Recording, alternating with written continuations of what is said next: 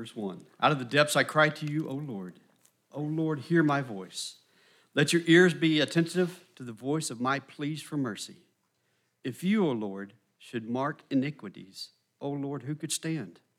But with you there is forgiveness, that you may be feared. I wait for the Lord, my soul waits, and in his world I hope.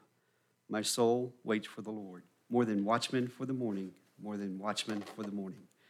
O Israel, hope in the Lord, for with the Lord there is steadfast love, and with him is plentiful redemption, and he will redeem Israel from all of his iniquities.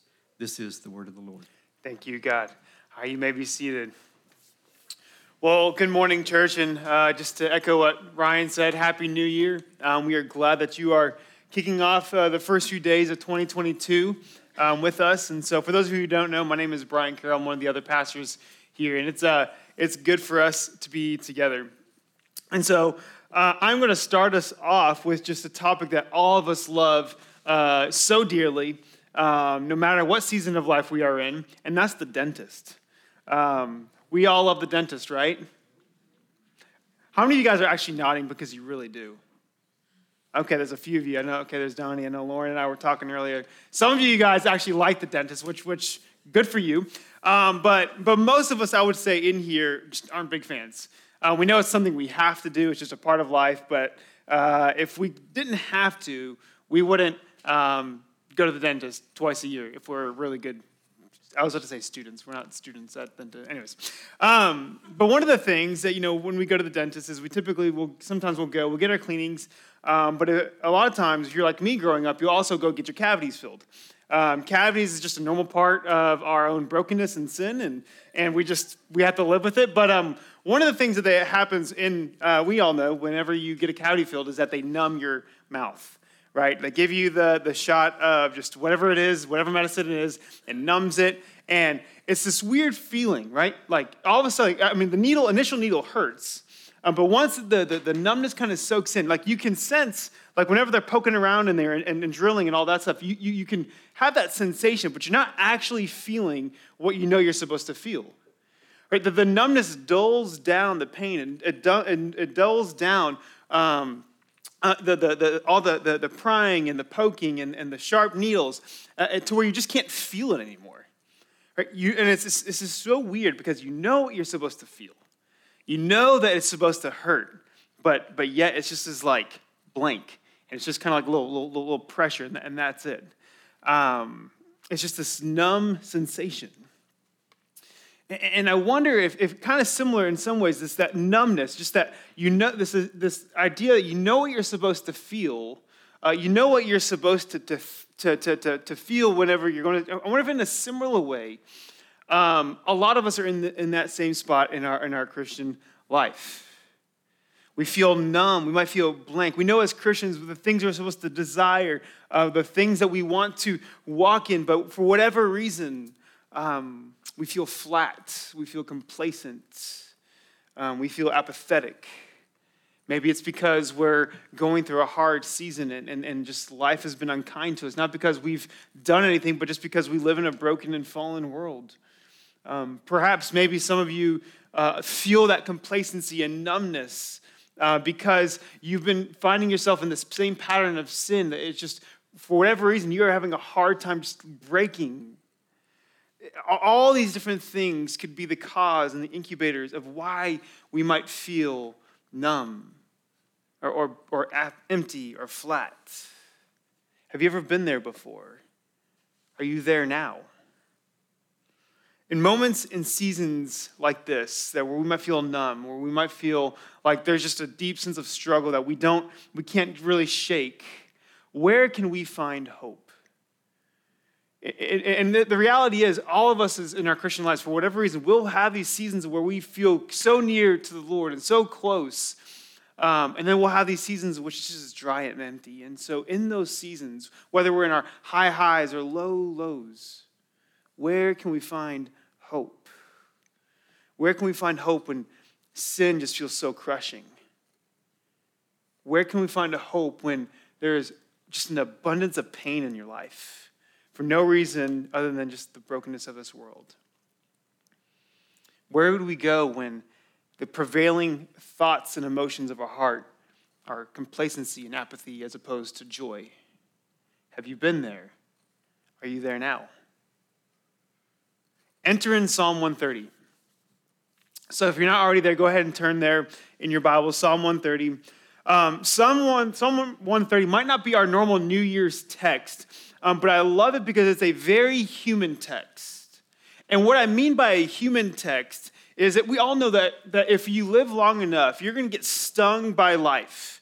Whether it's struggles with sin or some kind of suffering, we all are going to know and experience the pain of what it is just to live. I mean, heck, 2020 and 2021 are proof of that. If you live long enough, we're going to know the pain of life. And the writers of the Psalms were not unfamiliar with the same pain. They were not immune to the floodgate of emotions and struggle and sin and apathy and pain that we experience. Psalm 130 is a very human text that I think deals with all of these things. Psalm 130 is part of a group of psalms, about 15 or so psalms. It's called the Psalms of Ascent. And these psalms were psalms that were written for Jews to sing while they were on their yearly pilgrimages to the festivals in Jerusalem, whether it's Passover or the Feast of Booths. As they were ascending, because Jerusalem was on a hill, so they were climbing up to Jerusalem. As they were ascending, these would be the psalms that they'd be singing, and they'd be on their lips. These psalms of ascents. And Psalm 130, like I said, is a very human text because it deals with the pain and struggle that we feel in this life, primarily towards that in light of our sin. Though I think you can pull some other things in it as well. It's a very human text that deals with our emotions and how do we hold our pain and struggle in light of who our God is. How do we hold these things? How do we navigate these things in light of who our God is? And it's an honest psalm that it's divided into 4 interconnected parts. It's 4 interconnected parts, and it's kind of pieced together, verse 1 and 2, 3 and 4, 5 and 6, and 7 and 8. We'll go through that as we make our way through the psalm this morning. But my hope is for us as we navigate and look through this psalm, wherever you might be on this spectrum, whether you are coming in here and you are on fire for the Lord, and you're like, bro, why are you bringing the mood down with this like pain and stuff? If that's where you are, I think this psalm still has something for you. But if you're also coming in here today just feeling burdened for whatever pressures of life that you may find you, this psalm is going to help us deal with those emotions and ultimately see how we can find our hope in who our God is. And so let's go ahead and look at verse 1. The writer writes, "Out of the depths I cry to you, O Lord." So this first section, like I said, there's 4 sections that are really in this psalm. And this first section is a section of lament. What does it mean to lament? Lament is just this deep sorrow and grief that you might feel of just in life. It's this deep sense of just need. It's this deep sense of sadness and just grief that can overcome you, that shows itself in just your emotions, your decisions, in anything of life. And he says, out of the depths I cry to you, O Lord. Out of the depths. Think about the vastness of the ocean. The deepest part, I'm stepping out of my lane here. This is more science and biology, so Ryan, here you go. But the deepest part of our Earth is this place. It's kind of near Japan, but it's 7 miles deep. The deepest part of our ocean is 7 miles deep. A little fun fact for you. Can you imagine the depths and darkness that are in that place?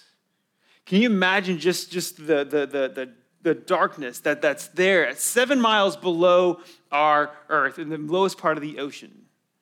And so when he uses this word depths, that's kind of the significant thing that's kind of the meaning of the word. You're thinking of the lowest of low places. So like the bottom of the ocean. This is where he's crying out to the Lord. It's in these deep places. It's at the bottom of his heart that this psalmist is crying out to the Lord. And what he means by at the bottom of his heart, he's trying to pull up whatever is there to conjure some kind of prayer.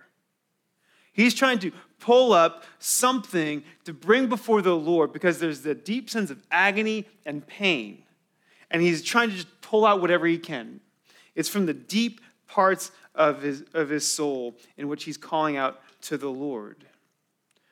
What is he needing?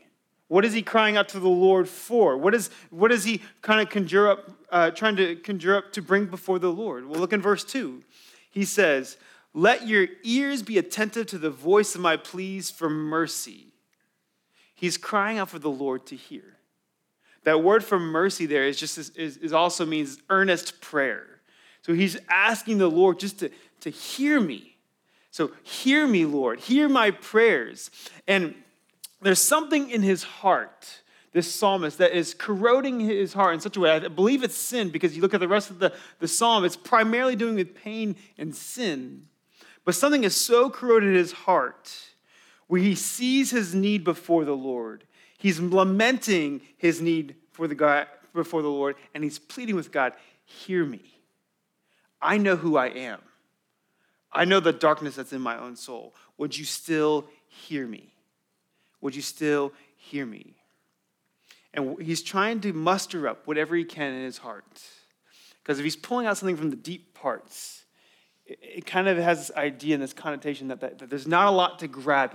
He's not in a state of life where he's just feeling on fire for the Lord, but rather he's trying to find whatever he can just to bring something before the Lord because of his own brokenness. Let your ears be attentive to my voice of mercy. I love the way that Calvin has a quote about this. I feel like puts this into a perspective that's helpful. He says, "As the miseries to which there is no respect of termination commonly bring despair in their train, nothing is more difficult than for persons, when involved in grievous and deep sorrow, to stir up their minds to the exercise of prayer." Or in other words, when you feel like you don't want to pray, when you feel like you're in a season of deep sorrow and pain for whatever reason, Calvin is saying, and the psalmist is saying, it can be really hard to pray. How many of you guys have ever been in a place, you can just think about this yourself, you wake up in the morning, you want to spend your time with the Lord, you get your coffee going, you have your Bible open, and you sit in the front of your Bible, and you just feel blank. You just feel like I know what I'm supposed to do here. I know this is where I'm supposed to be, but I've got nothing. I've got nothing to give right now. I just feel blank. I feel empty. Or maybe you feel a low-key anxiety because you feel like there might be a sin that might be in your life that you feel like you're just too far gone in. Like you're too deep into this. And so no matter you go before the Lord, like I can't go before the Lord right now because of this thing. It's this deep sense of desperation that we might feel, that when we get to those moments where we just are sitting and trying to muster up something that we have nothing. Have you been there? You've got nothing and you just cry out for help. The pain of life can seem overwhelming and it just leads to a sense of coldness towards the Lord. Have you been there? That's where this psalmist is. That's where the writer of this psalm is. That's what he's asking for the Lord because he realizes his need. And what we see continuing on, and as we move into the next few verses, that even in that space, God hears. Even in that place, we can lament before the Lord. We can cry before the Lord. We can grieve before the Lord, and he hears. We can still go to God, and we can still go to him knowing that we are going to be heard. Look in verse 3. So like I said, the first two verses deal with lament. And the next section kind of deals with confession. If you, O Lord, should mark iniquities, O Lord, who could stand? But with you there is forgiveness, that you may be feared. So the psalm is giving us permission to struggle. The psalm is giving us permission to be weak. The psalm is giving permission for us to recognize, identify, and pinpoint where we are in life, and from that point, bring ourselves before the Lord. We don't have to put a mask on. We don't have to try to pretend to be better than we are. We can be broken before the Lord, and we can confess before the Lord. He said, verses 1 through 2, the psalmist is giving a clear picture of who we are and who God is. God is holy and perfect, and we are broken and sinful.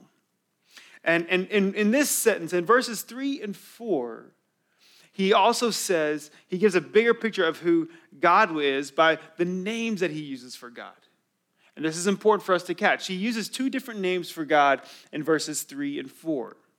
He says, first off, he's in verse 2, he says, if you, O Lord, should mark iniquity. So, anytime, I think we've said this before, anytime you see Lord capitalized in your Bible, that is Yahweh. That is God's personal name, is Yahweh. And then other times you might see the Lord. There's different names for God that you see all throughout the scriptures, but in the second part of verse 3, when he says, "O Lord, who could stand?" that word for Lord is Adonai. Adonai. And that name for God means master. That name for God means a master. So when you put these two terms together, this personal name of God of Yahweh and this other name for God, Adonai, it's this picture of that God is this personal God, but he's also our ultimate master. Putting these two terms together was meant to convey this deep reverence for the Lord. This deep idea of who he is. And Ryan read that earlier in the call to worship, that to really get a sense of who God is, Exodus 34 paints a brilliant picture, a beautiful picture of who our God is. Let me read it again for us. He says, the Lord, a God merciful and gracious, slow to anger, and abounding in steadfast love and faithfulness, keeping steadfast love for thousands, forgiving iniquity and transgression and sin, but who by no means will clear the guilty. So do we notice in these first few verses that he starts with the problem? Who could stand before the Lord if he were to account iniquities? If God was to judge our sin according to what we deserve, who could stand? We know the answer to that. It's no one. Right? No one can stand. No one can stand. But with you, God, there is forgiveness. Or as he says in Exodus 34, you are steadfast, you are abounding in steadfast love. You are faithful. You are slow to anger. You are abounding in steadfast love. And so when we see God as our master, when we see God as Yahweh, as a personal God, when we acknowledge him as is he who he truly is, what we hopefully will then realize is that before him we are broken and we cannot be our own master. We are not the one in control. We are not the one who can just go before him and stand because we're not perfect. But yet, despite of that, he's still good and gracious and kind. This psalm is showing us a picture that we can be broken before God. And in our brokenness, God is still steadfast in love. He's abounding in faithfulness. He's abounding in grace and mercy. And a lot of times what happens, so we know this to be true about God, right? A lot of us. We know that he is abundant and kind and gracious. But a lot of times when we get into seasons of apathy and complacency and numbness, we know God is our master. We know he's the one our eyes are on. But when we get into these seasons of complacency where we start to slowly drift away from him, we no longer see him as Adonai, as master, but we see ourselves as master. We see ourselves as the one who is in control of our own life. We see ourselves as the one who is the compass for the direction of our lives. We see ourselves and master. And complacency and numbness often comes from a season, not always, but a lot of times it'll come from a place in which we act as our own master. And when we do that long enough, we get a little bit bigger and God gets a little bit smaller. And when God gets a little bit smaller in our lives, we tend to just not really think he's all that important. And none of us as Christians, as followers of Christ, I would contend that none of us intentionally, consciously think that. I don't think any of us would consciously and intentionally think, okay, God, I want to do more of my own things, and I'm going to do less of you. So it's subtle. It's subtle. It's us when we feel the pressures of life, looking to other escapes. It's when we feel just the sorrow from our circumstances for whatever reason that we turn to other things instead of the Lord. When we distract ourselves by binging hours and hours of Hulu. When we distract ourselves with our work or with our relationships. And instead of bringing our pain and our brokenness and our sin before the Lord and confessing Him these things, knowing that we've met with forgiveness, we act as our own master. We act as our own just compass. And over time, oftentimes what can happen is just a numbness and complacency. To where all of a sudden, when we are confronted with the things of the Lord, these good and beautiful truths that God is faithful, we want to believe, we want to remind ourselves that we just are at the coffee table with our Bibles open, feeling blank. But who could stand if God were to mark iniquities? That's the problem. Who could stand? None of us could. But let me remind ourselves of the resolution in verse 4. None of us can stand. But verse 4, which echoes Exodus 34, reminds us that with God there is forgiveness. See, this psalm pinpoints and identifies that there is something wrong with us, that we do have a need. But he also points the resolution. And the resolution is not found in us being our own masters. The resolution is found in recognizing God as Adonai, master. So in the depths of pain in this psalm, we see hope. We see hope. And what's really interesting, that this Psalm 130 is a beautiful picture of the gospel. And really, it's a foreshadowing of the gospel in the book of Psalms. So look in verses 5 and 6. I want us to see, like I said, where I want us to go for the rest of the time. I want us to shift our minds and see that as we are in these seasons of hope, of just numbness or struggle, that we need to go to God. And God is able to help us, and He is big enough to help us, and we ultimately see that in the person of Christ. But like I said, this is a psalm that foreshadows the gospel. There is so many gospel shadows in this psalm. In verse 5, he says, I wait for the Lord. My soul waits, and in His word I hope. My soul waits for the Lord more than watchmen for the morning, more than watchmen for the morning. So in this third part, so we've looked at a section on lament. We've looked at a section on confession and need and God's forgiveness. And in this third section is the section on waiting. This waiting. And there's two key themes that are brought up in these two verses. It's hope and waiting. Hope and waiting. He says, where is their hope? Where is their hope? Well, what does he say? I wait for the Lord, my soul waits, and in His word I hope. So there is hope in His word, and we'll get to that in just a second. But what are they waiting for? That's the question. What are they waiting for? So many scholars believe, I'm going to put my teaching hat on for just a second. Many scholars believe that this psalm was written either when the Jews were exiled to Babylon or right afterwards. And for those who aren't familiar with all this, the Israel, God's chosen people, in this season when the psalm was probably written, were in a season in which they were giving themselves up to false gods. They were worshiping other things than the one true God. And God was bringing them away from their homeland to course correct them, to remind them that they were a people that He brought near, that He made a promise with, and that He would be their God, nothing else. And so He's taken them away as a means of judgment to remind them of who they are. And so they're in exile for over 70 years. And so when you're in the midst of just in a foreign land, away from what you know, you've got to think that they probably at some point were wondering, Lord, have you forgotten us? God, are you still with us? Are you still near to us? And when those years of wondering, they may have felt that God may have rejected them completely.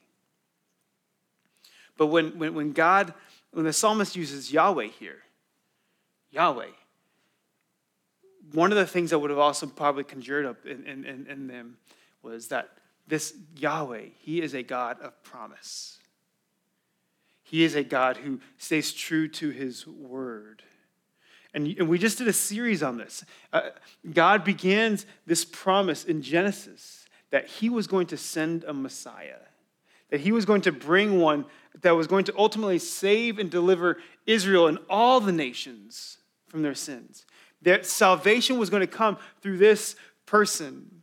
And when the original audience was reading Psalm 130, they would have been still anticipating a coming Messiah.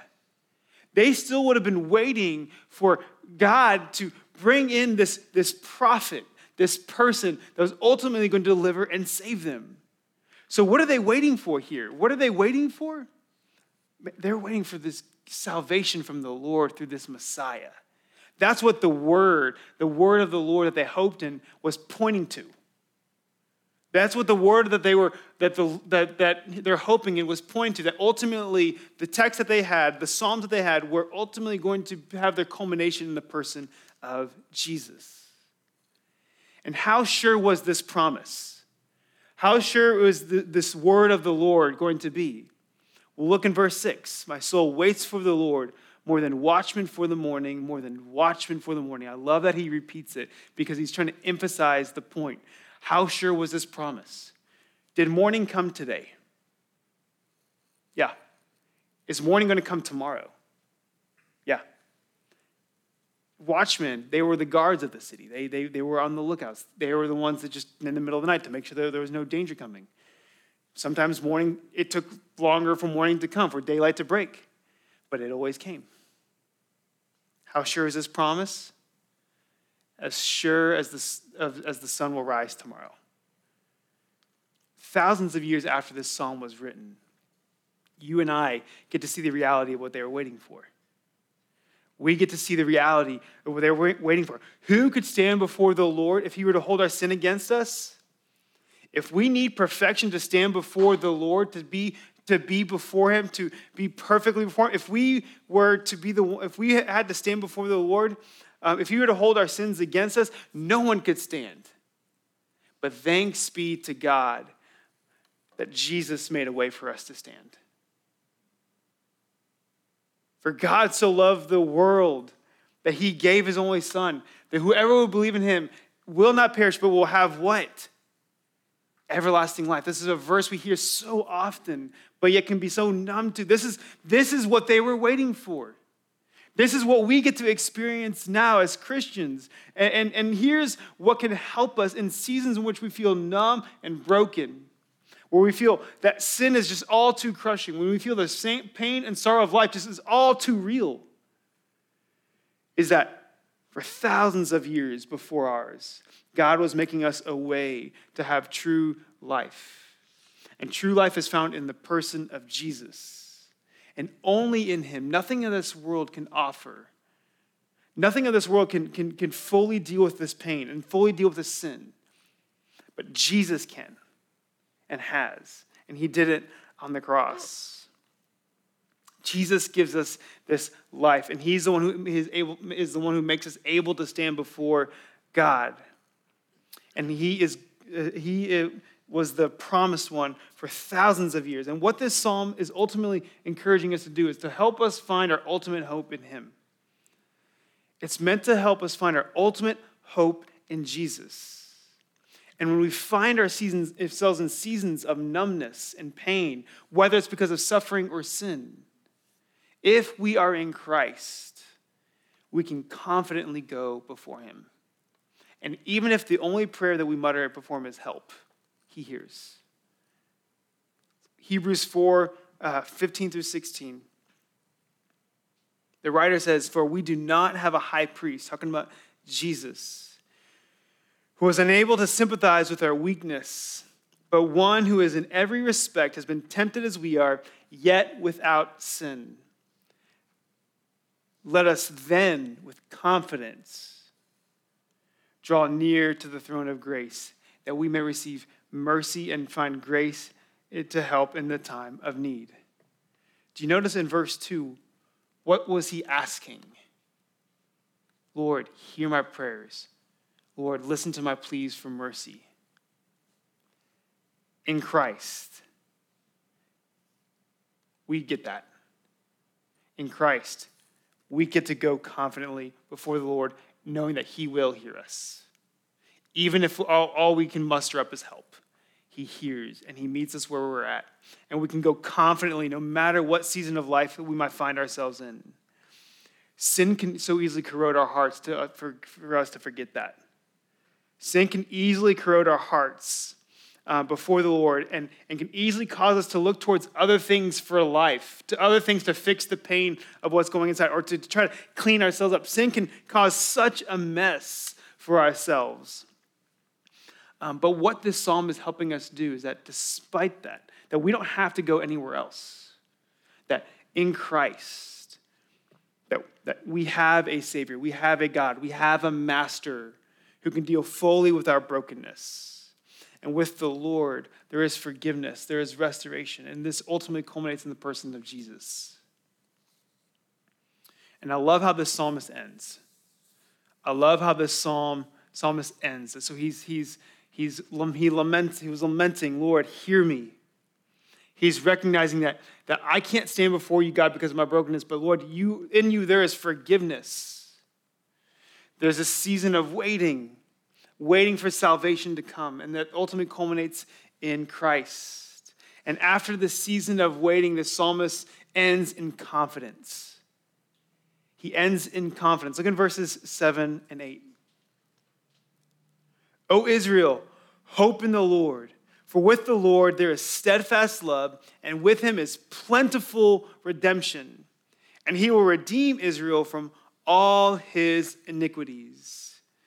Notice here that he goes from talking about himself, and then he brings the whole congregation in. Oh, all of Israel. He's reminding them that this promise and this idea of who God is wasn't just going to be for him as a writer, but it was open to all the people, all of Israel. Hope in the Lord. Hope in the Lord. For with the Lord, he reiterates, there is steadfast love, and with him is plentiful redemption. That's what he's propping up in these things. That's what he's reminding them of, what their hope in the Lord offers. Hope in the Lord offers forgiveness. Hope in the Lord, hope in Jesus offers us not being dealt with according to our sin. Hope in the Lord offers, I love the phrase, plentiful redemption. The word picture that came to mind when I heard the word plentiful, this might be kind of silly, was Halloween. Like Halloween, for those of us who are trick-or-treaters, how much candy did you get? If you hit the good neighborhoods, you got a lot. And if you hit the Carroll neighborhood, you're going to get big candy bars because that's what we do. But you bring your stash home and your buckets are filled. It's like overflowing with candy. If you hit the really good spots, it's just this plentiful. There's more than enough to go around. And so this idea that there's plentiful redemption in the Lord is this idea that God has unlimited resources. He has unlimited grace. He has unlimited forgiveness. He has unlimited mercy and grace towards those who realize they need it. And so if you are in a place of need, go and expect to receive redemption. Expect to receive forgiveness. I love this quote from an English theologian named John Trapp. He says it like this. He says, he will multiply pardons as we multiply sins. Or he will multiply forgiveness. He will multiply love, for grace, as we multiply sins. We cannot exhaust his resources. We cannot exhaust his resources. And so maybe for some of us,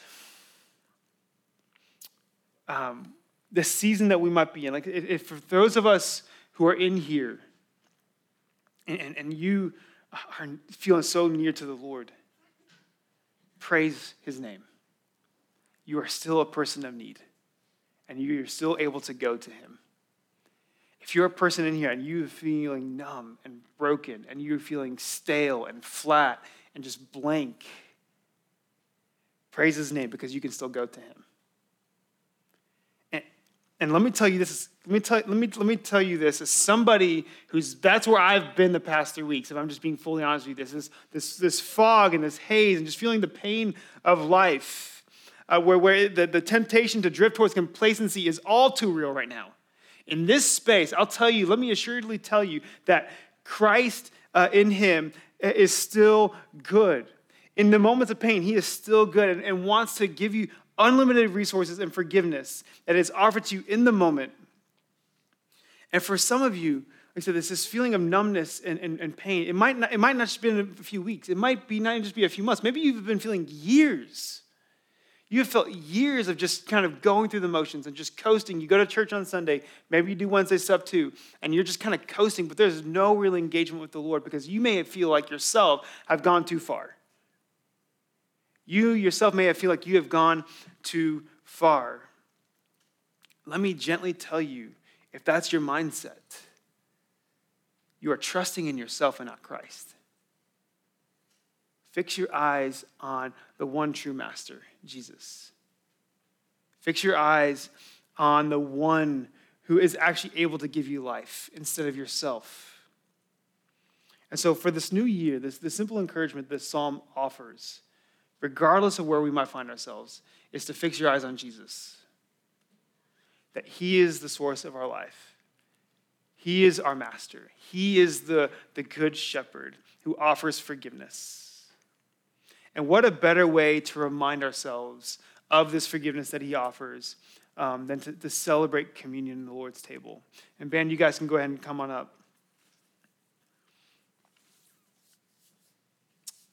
If you are in Christ, and if you're in the season of just struggle and pain, what better reminder can you give yourself than going to the table? Than participating in the body of Christ, in the blood of Christ. And what we mean by that is that you're a child of God, that you have put your faith in Jesus.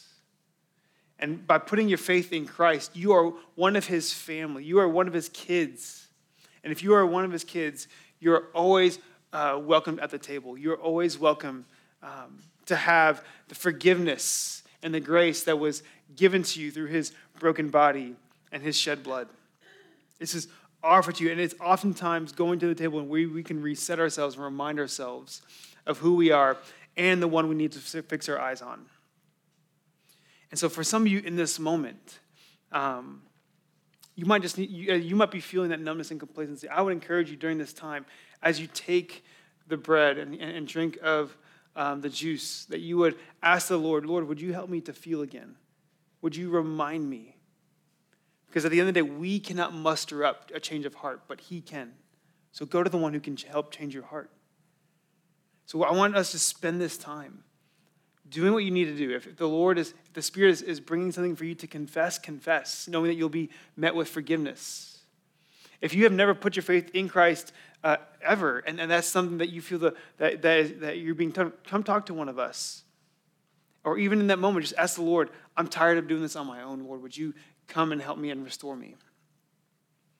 But for the new year, my hope is for us as a church and for us, regardless of where we are, is to look to Jesus, to believe the gospel is for you.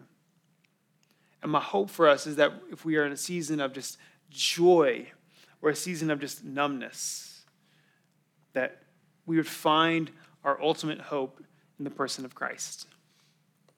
And so, Lord, thank you for your kindness towards us. God, thank you that in you there is life and life abundant.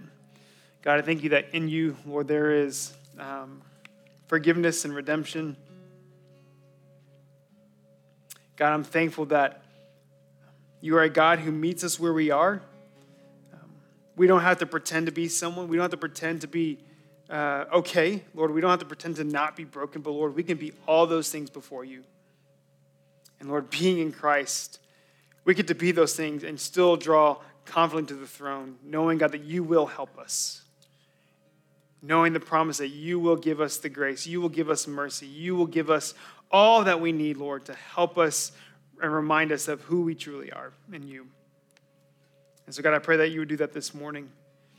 Do that in my heart. Do that in the hearts of those in here, Lord. Would you remind us of the hope to be had in Christ? And so we love you. We praise your Son's name. Amen.